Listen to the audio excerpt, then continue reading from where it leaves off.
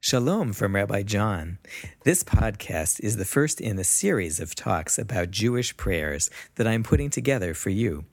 There are a few important things that I have come to believe about Jewish prayer and our prayer texts, and I'm hoping these talks will help you be able to understand and experience prayer through the words of our prayer book. I believe that each prayer is a universe of meaning. Each prayer has so many dimensions. You can study or meditate on a single paragraph or even a phrase and find all kinds of messages and reminders. Even a single word means more than its direct meaning. I want to help you know what some of the meanings and layers could be so that they will be there for you when you say or hear a particular prayer. When you know a particular prayer this way, or even a sentence, you can develop ways to use it as part of your own practice of prayer. You might find using a prayer to be a strange way to put it, but that is what I mean. Words of prayer are instruments. In Hebrew, we would call them klei kodesh, which means sacred instruments. Words of prayer are instruments we use to remind us of important ideas, to stir us to do something, to help us feel centered. They are also instruments in the other sense, musical instruments, whose sounds reach us deep in our feelings and our souls. These talks are also based on my belief that Jewish prayer is something you do. Don't be fooled by the bima at the front of the sanctuary. We are not presenting a service for you or on your behalf. The role of the leaders is to guide and coordinate something that we are all doing for ourselves and for each other and for the world outside. When you know something about a particular prayer or even a particular word, you can be ready and prepared. A certain prayer might be the time when you always think about every member of your family, for instance. A certain phrase might be where you stop and check in with yourself, review about whether you've been compassionate or honest. When you know a prayer, it will be a landmark that reminds you to stop or to turn in a certain direction. I can tell you what that landmark has meant to other people or to me, but in time you'll make your own meaning, your own sense of what to do when you see that landmark. So in these talks, I'll lead you into the thick of particular prayers and generate a lot of potential meanings and dimensions. Not all of them will speak to you, but some of them will. I'll give you some of the history and some of the big ideas, and talk about particular words in Hebrew and what they mean. Some prayers have traditions about how we say them, standing or sitting, bowing or upright, etc. You may find that after you listen and study, you only have enough focus at services for one prayer, or maybe a few, and that's fine. You can devote yourself to a specific page and stay there as others move on, or do your active praying there and listen or let your mind flow at other times. Up to here, I have been using the word prayer a number of times, even though I don't particularly like the word as a translation of the Hebrew word tefillah, but I didn't want to confuse my first words with a lot of new terms. So for now, if the idea of praying doesn't sit with you, if you don't feel yourself as a person who prays, don't worry. It's good enough for now if you'll accept tefillah with this meaning, as the use of sacred words to help you focus. If you need more than that before I record more talks, look at my page about tefillah or prayer on rabbijohn.com. That's my introduction. Now I want to teach you about a particular tefillah known as the Shema. Shema Yisrael Adonai Eloheinu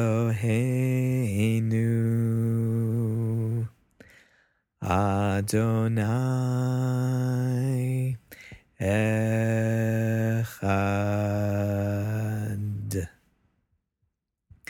The Shema has sometimes been called the most important prayer in all of Judaism.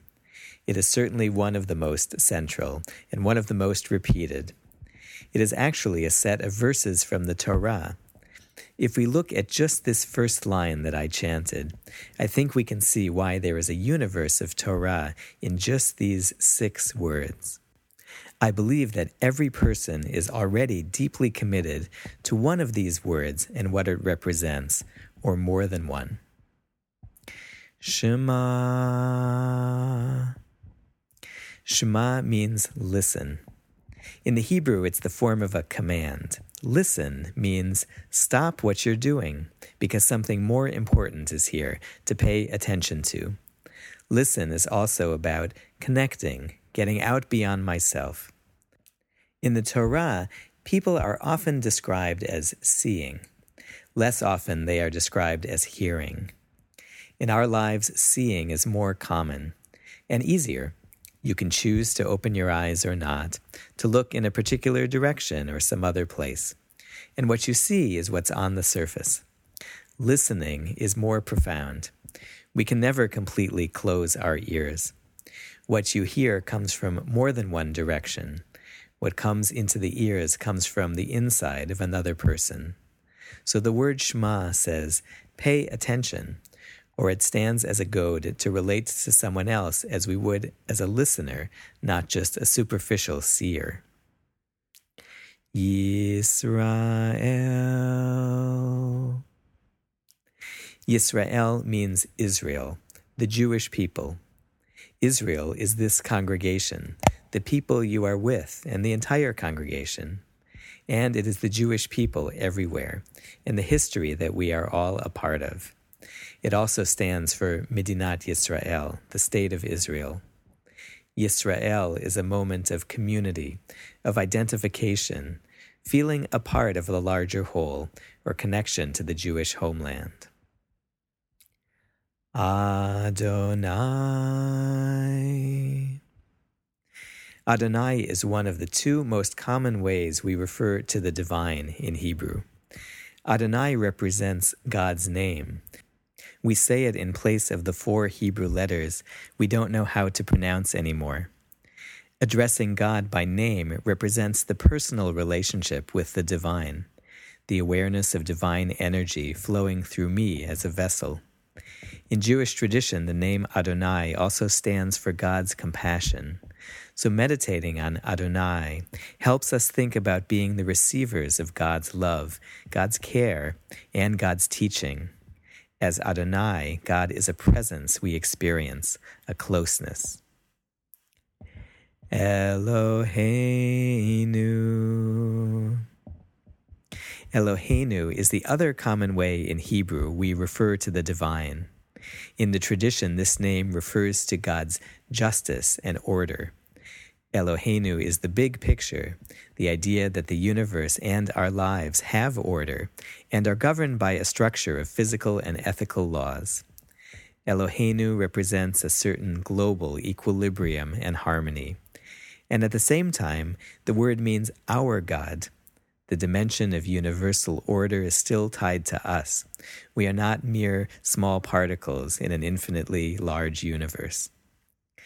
We chant the word Adonai again, and then finally, Echad. Echad means one. Everything that exists is one. Though we see different people and different nations, different species, the difference between matter and energy, differences of all kinds everywhere, still everything has a common thread. Everything is one. I'll say more in the other talks about these words, but my first point about the Shema is that each person can say with commitment at least one of these words. That's why at Beth Abraham on Shabbat, we chant this line of 6 words slowly. We give a whole breath to each word. Each represents a core belief that you might have, either one of the ways I have interpreted that word or in some other way. And that means that a congregation saying the Shema builds something united automatically. It is inherently one. Every word of the first line of the Shema has someone nearby saying it with particular commitment. The 6 words of the first line of the Shema, at least as I've just presented them to you, give everyone a point of entry. Put together, they say more than you would think 6 words ever could about relationships, about the community, about God, about reality. That's why they are worth saying slowly, and it's one reason we're justified in considering them some of the most important words of tefillah.